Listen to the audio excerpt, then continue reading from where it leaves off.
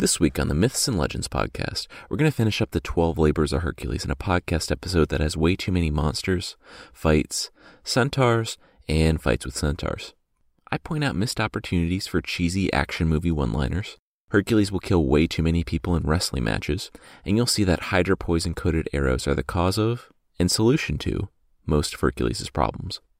Then, on the Creature of the Week, if you fall and get a scrape on your leg, it could be that sharp tree branch. Or it could be these flying, sickle-wielding weasel triplets.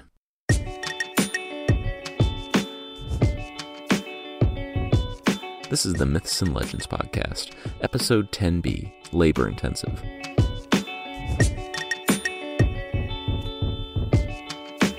This is a podcast where I tell stories that have shaped cultures throughout history.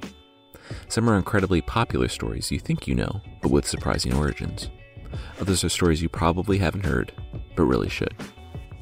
Previously on the podcast, I started the story of the 12 Labors of Hercules. He's the illegitimate son of Zeus, and by being the result of an extramarital affair, Hera, Zeus's wife, dislikes him quite a bit, so much so that she has prepared several monsters and labors to put him through in an attempt to shame and kill him. She made him go mad and murder his wife and children, and he exiled himself from his home city of Thebes. He heard from the Delphic oracle that he must serve King Eurystheus as a penance for his crimes and to earn immortality. He slew the Nemean lion in the Hydra last episode, but only the lion counted, because his half-nephew Iolaus helped him with the Hydra. In his mind, he has 9 more labors to go. So I had to make some choices with this story. This will be a longer episode, but I'll be finishing out the labors. There are so many forking paths I could take with these stories, explaining each of the gods, goddesses, heroes, and unrelated monsters, that I could go 10 episodes just on the labors. That being said, I'd rather give someone like Prometheus their own episode down the road than mention them in 2 minutes here. And it would only serve to confuse things if I mentioned 12 additional names on a story that's unrelated for 5 minutes, and then jump back to the labors. It was tough, but I would rather have the labors neatly finished up here and address everyone in their own time than have this lurching behemoth of a story that, when it gets down to it, I don't think is worth multiple episodes. So the episode will be extra long this week. I try to keep the runtime between 20 and 35 minutes, but this will probably go over. The labors range from anticlimactic to downright ridiculous. I went for sort of a gritty, realistic telling in the last episode, but as you'll see, that quickly becomes impossible. Anyway, on with the show.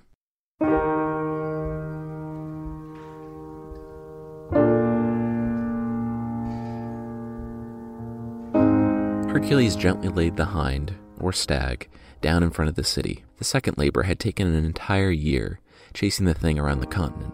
It was a swift stag with golden horns and hooves of bronze, and he had to bring it back alive.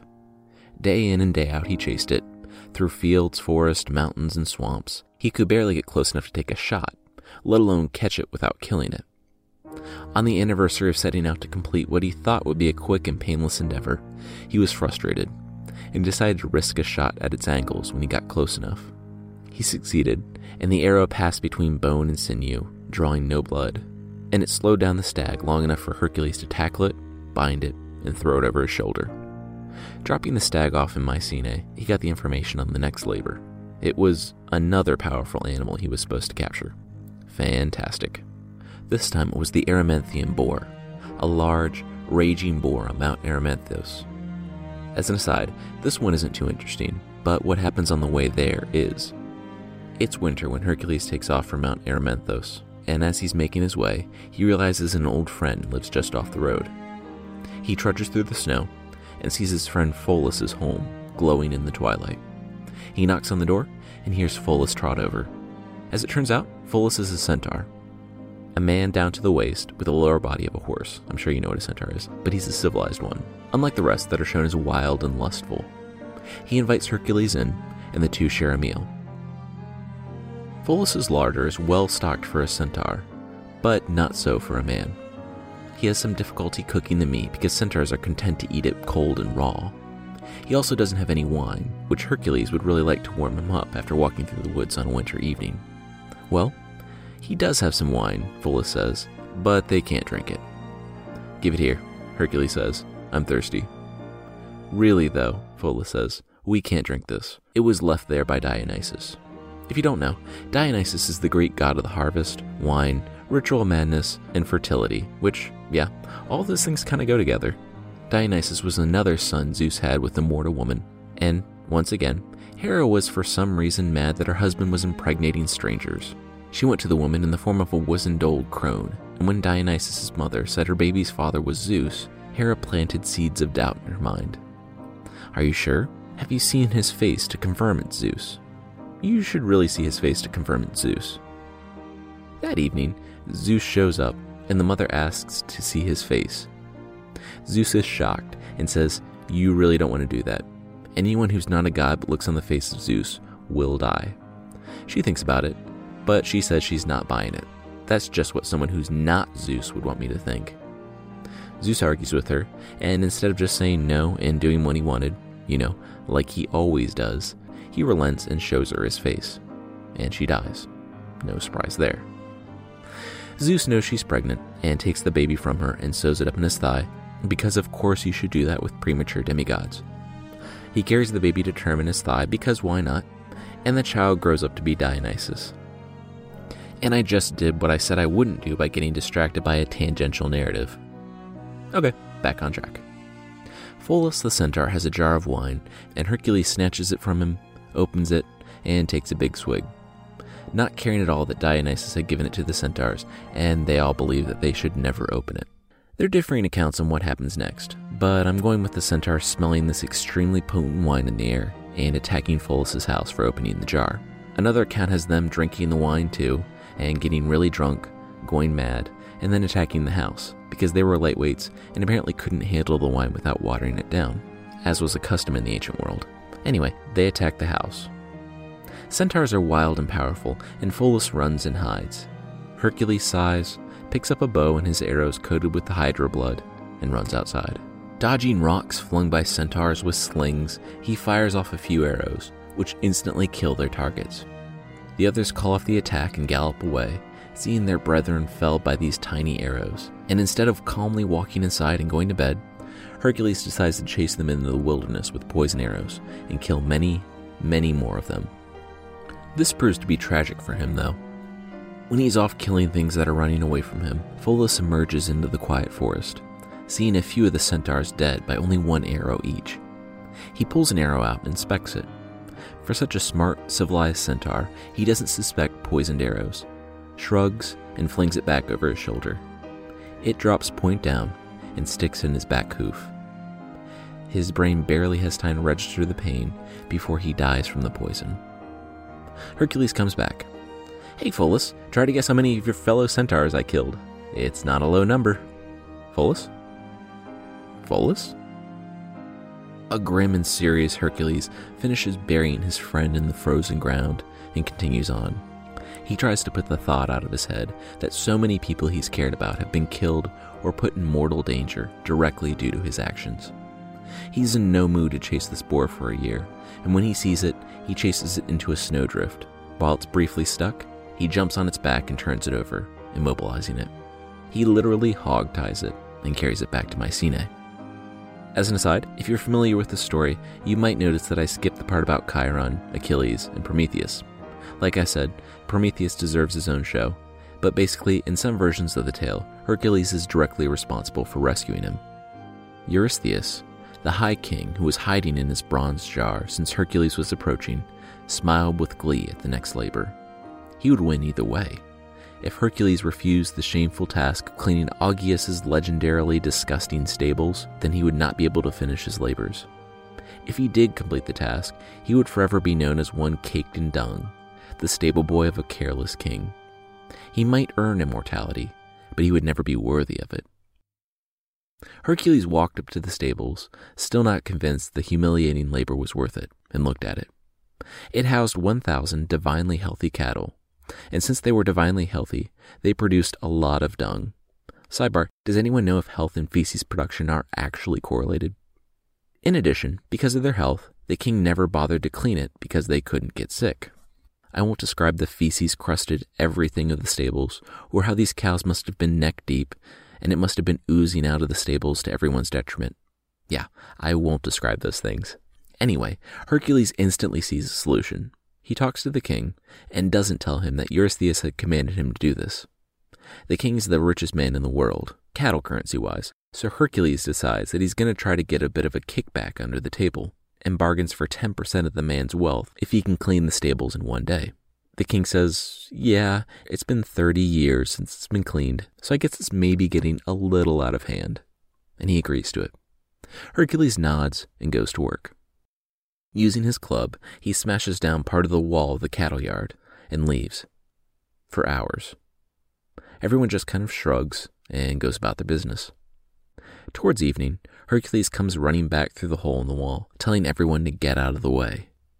He ducks just to the right of the opening before the water comes rushing through, and it flows through the stables, cleaning grime and excrement from the walls and stalls. As it turns out, he rerouted a river to flow through the stables and clean it so he didn't have to. Seeing that the job is done, Hercules climbs back over the wall, and some time passes before the water slows to a trickle. He's done it. He's cleaned the stables in a day without soiling his honor by covering himself in feces. That, and he made quite a bit of cows while doing it. The only problem? King Augeas learned that Hercules was forced to clean the stables anyway, and in his mind, this nullified his need to pay Hercules, so he lied about the oath. They go back and forth, and eventually Hercules demands arbitration, and as the truth about the king's oath is about to come out, he banishes Hercules from the land. So Hercules is both not allowed to come back, and he won't have to pay Hercules, so I don't know why he didn't just do that to begin with. Worse yet, after Hercules made his way back to Mycenae, he learned that he wouldn't even get credit for this labor. He didn't clean the stables. The river did. And besides, even if he had cleaned it, it still wouldn't have counted because Hercules had done it for payment, even though this really wasn't stipulated at the outset. As an aside, if you're wondering why some of these are negated after the fact, it's because of the many versions over time.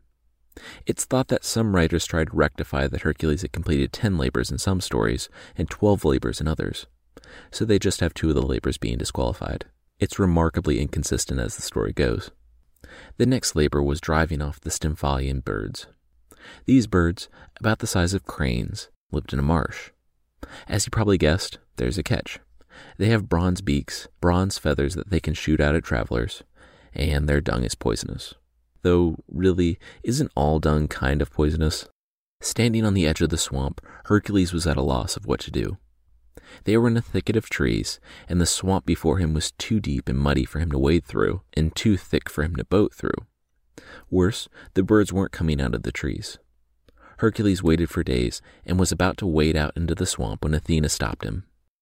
"You didn't get these from me," she said, and she gave him some bronze castanets, forged from the god Hephaestus, and if he clanged them against the cliff face nearby, it would spook all the birds. He did, and it did. The birds, terrified, shot up, and Hercules was ready with his longbow. He killed several of them, the hydra's poison still very effective, and the rest of them were so fearful of landing because of the sound, and fearful of staying in the air because of the arrows, that they flew off. The 6th labor was complete. Spoiler alert, Hercules will run into these birds again during the story of Jason and the Argonauts, the overstuffed, ancient world Avengers-style team-up that includes Hercules, Iolaus, Theseus, Odysseus' father, and many, many other heroes. The next labor was capturing the Cretan bull, which, as you probably guessed, was a big bull on Crete. For sources that are already sparse, they're especially short on detail for this labor. Some say that it was a bull that fathered the Minotaur. Others say that it was the bull sent by Zeus to carry Europa to Crete, which I thought was actually Zeus who transformed the bull to trap a woman into being his lover, but whatever. Regardless, there's nothing definitive, and compared to a hydra and a giant lion you can't harm with your weapons, one larger than average bull must have been like a nice break.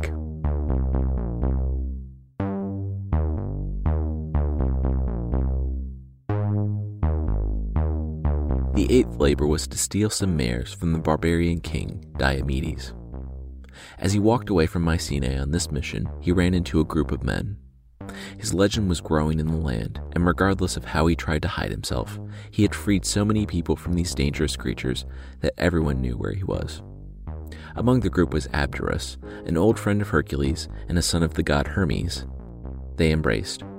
This group of young men wanted to help him. Like Iolaus, who's not there this time, they think his labors are unfair.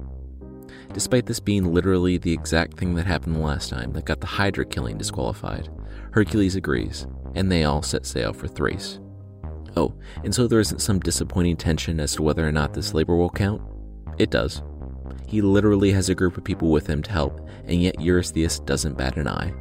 Given by how much these sources contradict one another, I'm surprised by this. When they're sailing, Hercules learns of the horses. They are 4 mares, and they're completely uncontrollable and strong, because of their diet, which is human flesh. King Diomedes keeps them chained with iron to a bronze manger, and he feeds them guests and prisoners alike, anyone to sate their hunger. Hercules and his gang doesn't hesitate when they come ashore. They immediately go secure the mares. The stable's in a city, though, a city loyal to Diomedes. Word travels quickly to the king, who assembles a fighting force to meet the men, and a battle ensues.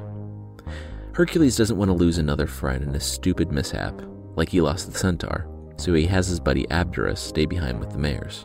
Abderus watches his friend leave, and just as Hercules disappears into the city, the young man feels something on his back, like the muzzle of a horse.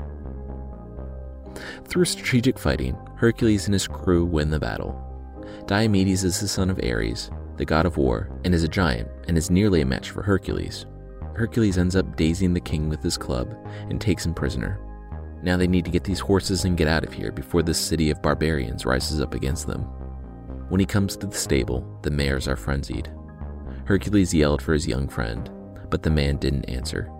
And then he looked at the mare that was straining the chain, snapping at Hercules and the king. Its mouth was bloody. Hercules looked at the hay surrounding the mares and saw the bloody scraps of the tunic Abderus had been wearing. If he had looked closer at the ground, he would have been able to see more of his friend, but he didn't need to.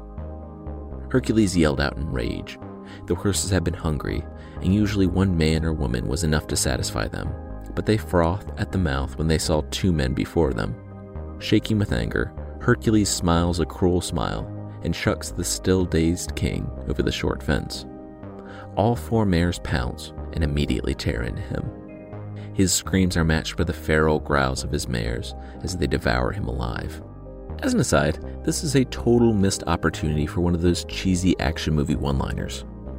As he threw the king, Hercules could have said, "No more horseplay," or "Time to stop horsing around," or, and this one is a bit of a stretch, "Welcome to your worst nightmare." You know, because they were mares. Moving on. And now there's virtually no easy way to transition from my stupid dad jokes back to Hercules being crushed because he had lost yet another friend on these labors. But he is, and he's quiet all the way back, angry with himself that he had left another friend in a dangerous situation that had led to his death. After the horses ate the king, they calmed down, and Hercules used this opportunity to bind their mouths. He gives them to Eurystheus' herald when he gets back to Mycenae.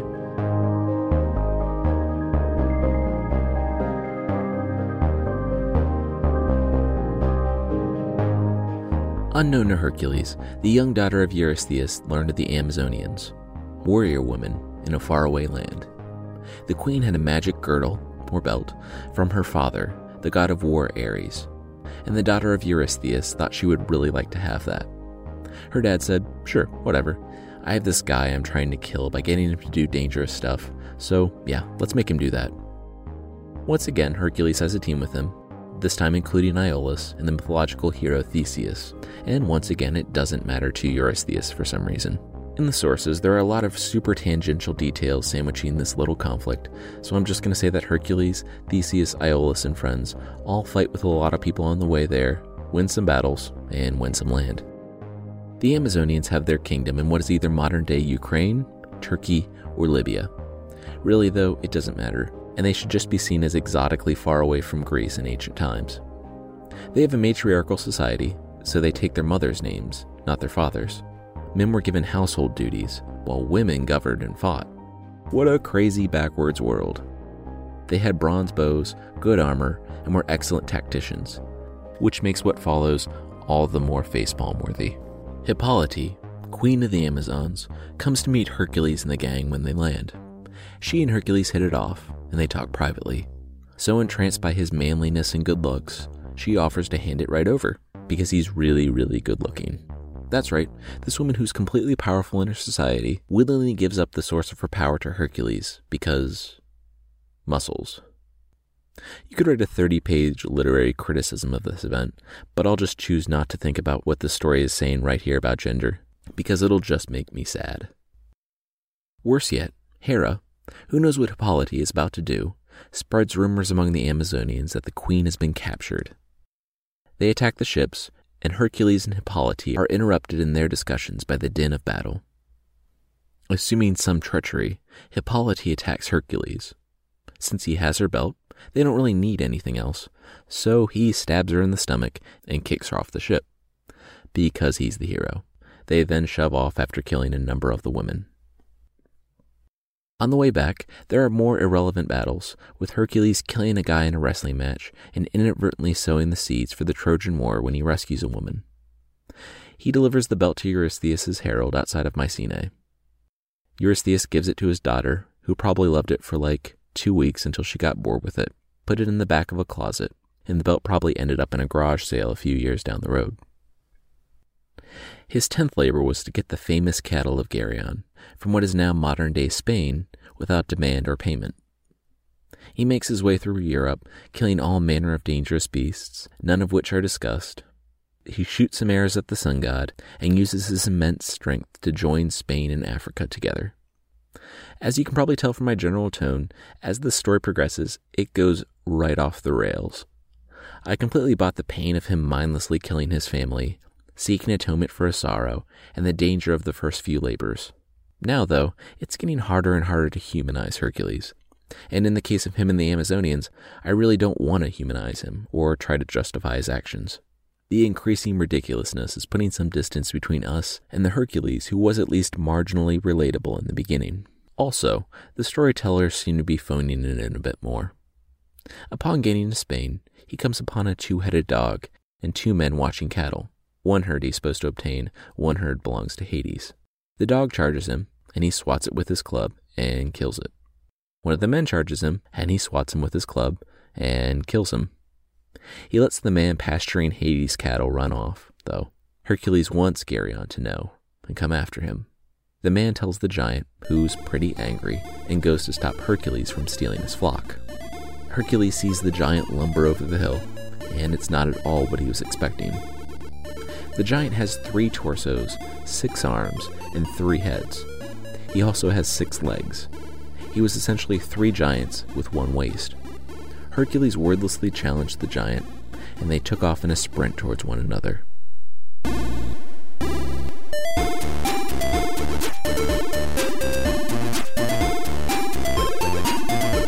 During the run, Hercules pulled out his bow and readied an arrow. When he got closer, he broke to one side so he had a clear shot at the giant's waist from the side, pulled back the bow while he was still running, and skewered all 3 torsos in one shot.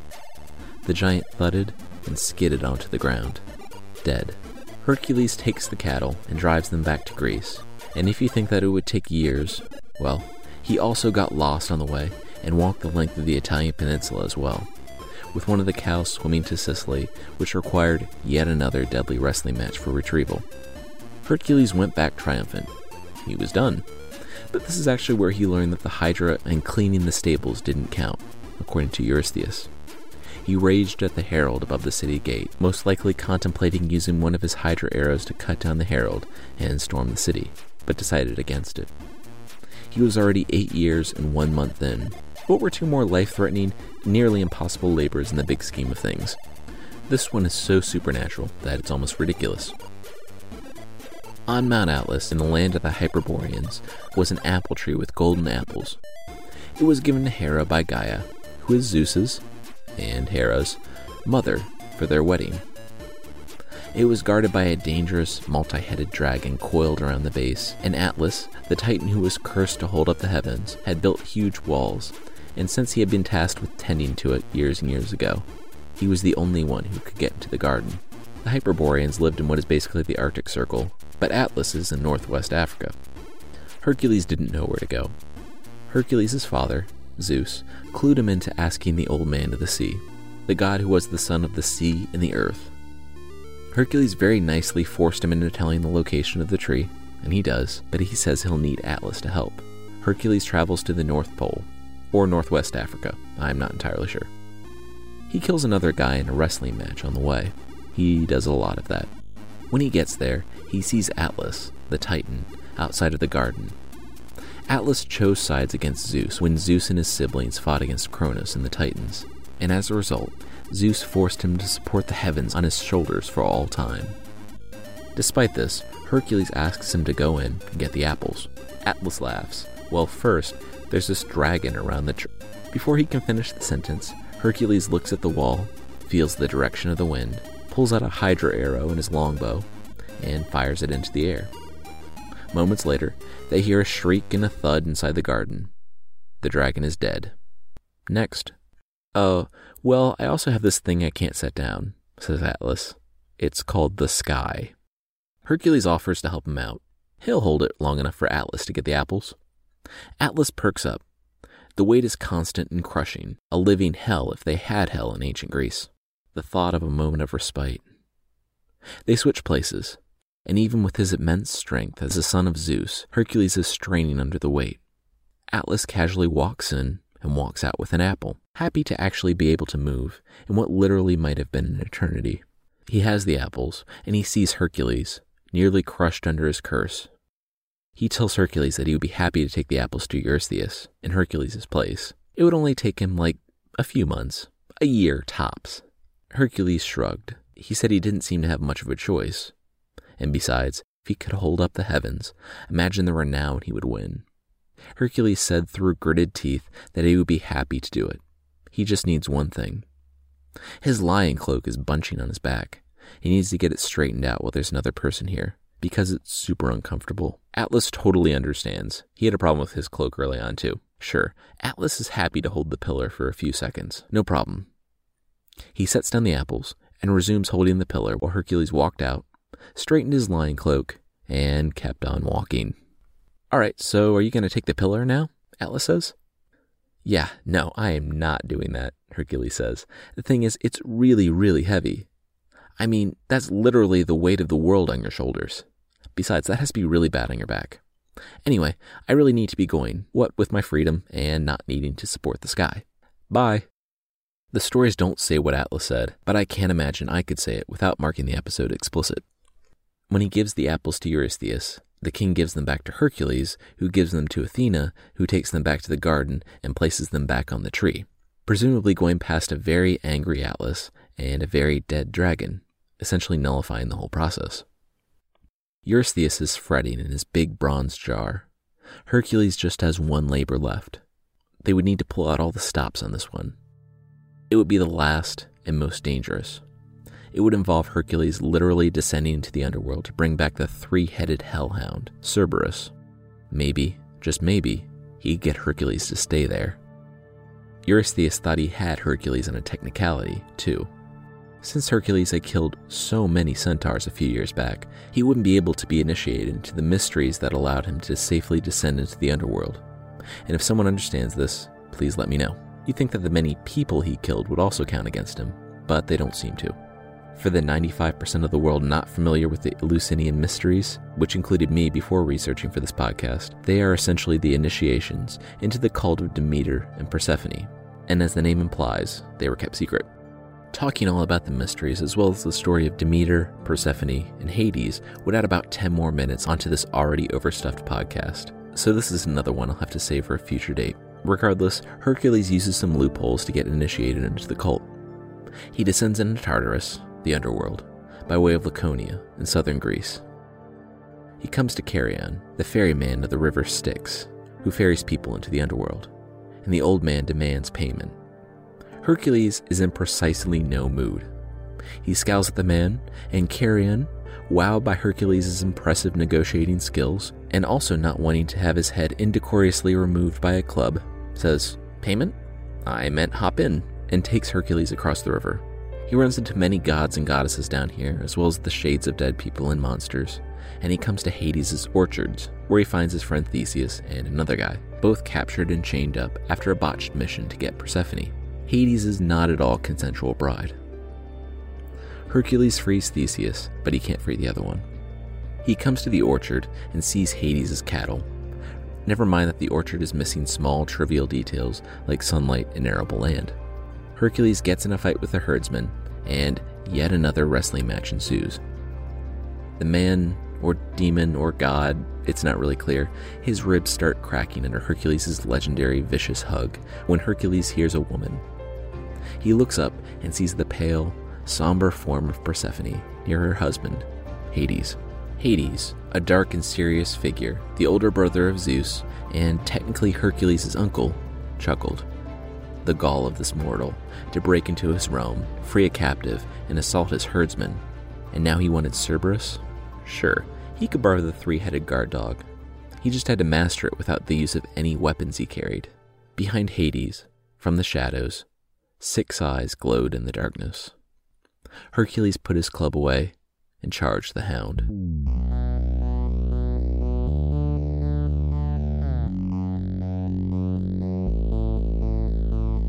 Weeks later, in Mycenae, Eurystheus was sweating in his bronze jar. It was rumored that Hercules was near, but the king didn't wait to confirm. He did this from time to time and would sometimes spend the night in the jar for fear of his demigod cousin. Then he heard it, the pounding from far off, and then barking, ceaseless barking that got closer and closer until it was right outside. There were screams and crashes and snarls. Then silence. Then a deafening clang and blinding light. Hercules was standing over Eurystheus, who was cowering in his jar. All 3 heads of Cerberus were snapping at him, and Hercules held it back with a chain. Hercules said that the labors were finished. He was finished. He stood there, Cerberus snapping at the king, and the king half screaming that Hercules had completed all the labors. He had served his penance for his crime. Take the thing and go. Hercules stood there for a few minutes longer. He wouldn't kill the High King, but he could savor this position of watching Eurystheus tremble before him. Hercules had completed everything that Eurystheus and Hera had thrown at him, and he was now absolved of this horrible crime before gods and men. As he walked out of Mycenae, he thought about what the oracle had said. He didn't know if the immortality was literal or figurative, if she just meant that his name would live on forever, but he wasn't about to test it. He felt different, though. The world felt different.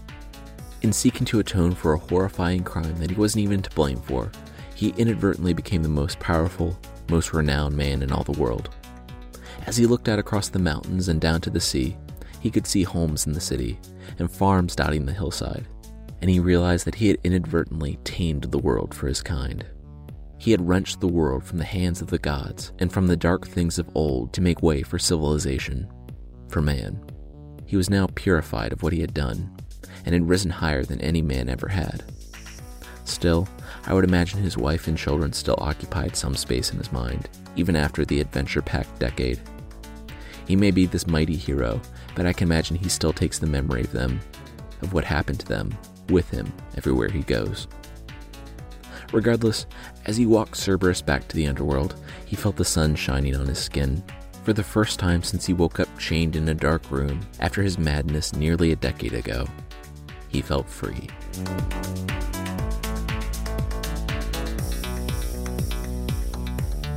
Or not. I'm making him much more introspective than he was in the myths, trying to wrap up the story and understand his possible feelings and motivations. So maybe I'm taking one too many liberties. That's where we'll leave Hercules for now. He has many more adventures, and the next time we meet up with him will probably be with Jason and the Argonauts, if I ever attempt to tackle that. Next week, it's a few Japanese fairy tales. These are bizarre, interesting, and touching, and I'm surprised these stories can pack so much in despite being so short. My favorite so far is about a little boy who loves cat pictures. Thank you so much to City Smasher, Miss Moss, CJ Down Under, Tech Psych, Flipper6767, Allie Ann, Alana Crow, Eric Alcock, Gemini Lee, Solar AZN, ReChina81, and Mad X Mom for leaving reviews on iTunes. I know I just kind of blow through everyone's names each week, but I just wanted to say that I'm so grateful for you for not only taking the time out of your day to navigate the podcast app or iTunes, which in itself can be a labor, but that you take the time to write long and thoughtful comments telling me what you think of the show. I read every single one of them from every country. I can't really communicate how much I appreciate it, and I just want you to know that I'm really glad you like it. If you want to leave a review, you can go to itunes.mythpodcast.com. You all have told me quite a bit that you want to hear some stuff from other cultures, and I agree, and I'm working on getting outside of the Western canon, so to speak. The thing is, I'm blown away by the fact that people listen to this podcast from all around the world. And there are stories from your own places and cultures that I, a primarily Western-educated American living in upstate New York, may never encounter. So what I'm proposing is this. If you would like to record yourself telling some local folklore or story, or maybe a creature of the week sort of thing, I'd love to hear it. Over 80% of the people download this podcast on a smartphone, and it's super easy to record yourself and send it either via email, a Dropbox link that I set up, or through the website. I'll put detailed instructions on how to do that on the site. I would mix and edit these, so don't worry if it isn't perfect. If you only knew what my raw recording sounded like. Anyway, I would just release them as bonus episodes, and you would get as much credit as you wanted. So I could say your full name and anything else you wanted to, or you could just stay anonymous. These wouldn't take the place of the main show, so no worries about that. That wouldn't change. These would just be bonus episodes where everyone could have a chance to tell their story. If you're interested, there's a link in the show notes, or you can just go to stories.mythpodcast.com. The creature this week is the kamatachi from Japanese folklore. The name, which I am certainly mispronouncing, means sickle weasel. They are not one sickle weasel, but 3. Like all triplet weasels, they have wings and large, razor-sharp nails that are like sickles. They fly and they're fast. Faster than you can believe. They're as fast as the wind, and the family works together very well. The first sickle weasel will knock you down. The second weasel will use his sickles to slice at your legs, leaving sometimes hundreds of little cuts all over you. The third will help you, in a way. He applies some magical medicine so you don't feel any pain, and this medicine will actually heal some of the wounds. All this happens in an instant, so you'll be walking down on a mountain path, a strong wind will come, something will knock you down on the ground, and then you'll find that you cut yourself in the fall. I mean, maybe it was just that stray branch, thorn, or rock, but it's also equally likely that it's 3 sickle-wielding weasel brothers riding the wind. I don't know why they do this, but they live in the mountains of Japan, or, and I quote, any place with weasels. They fly on the cold winds, but they also live in the puddles after a rain, and sometimes attack people who jump in puddles. So this could be yet another way to terrify children into behaving. The cuts range from little nicks and scratches to entire chunks of your leg being removed. The sickles are so sharp and they're so quick with the medicine that you might not notice until you're getting into the shower that night that, hey, you're missing most of your thigh.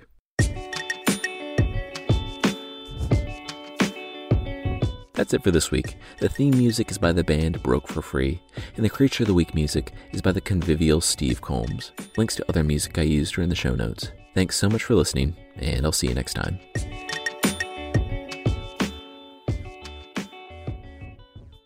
Waiting on a tax return? Hopefully it ends up in your hands. Fraudulent tax returns due to identity theft increased by 30% in 2023. If you're in a bind this tax season, LifeLock can help.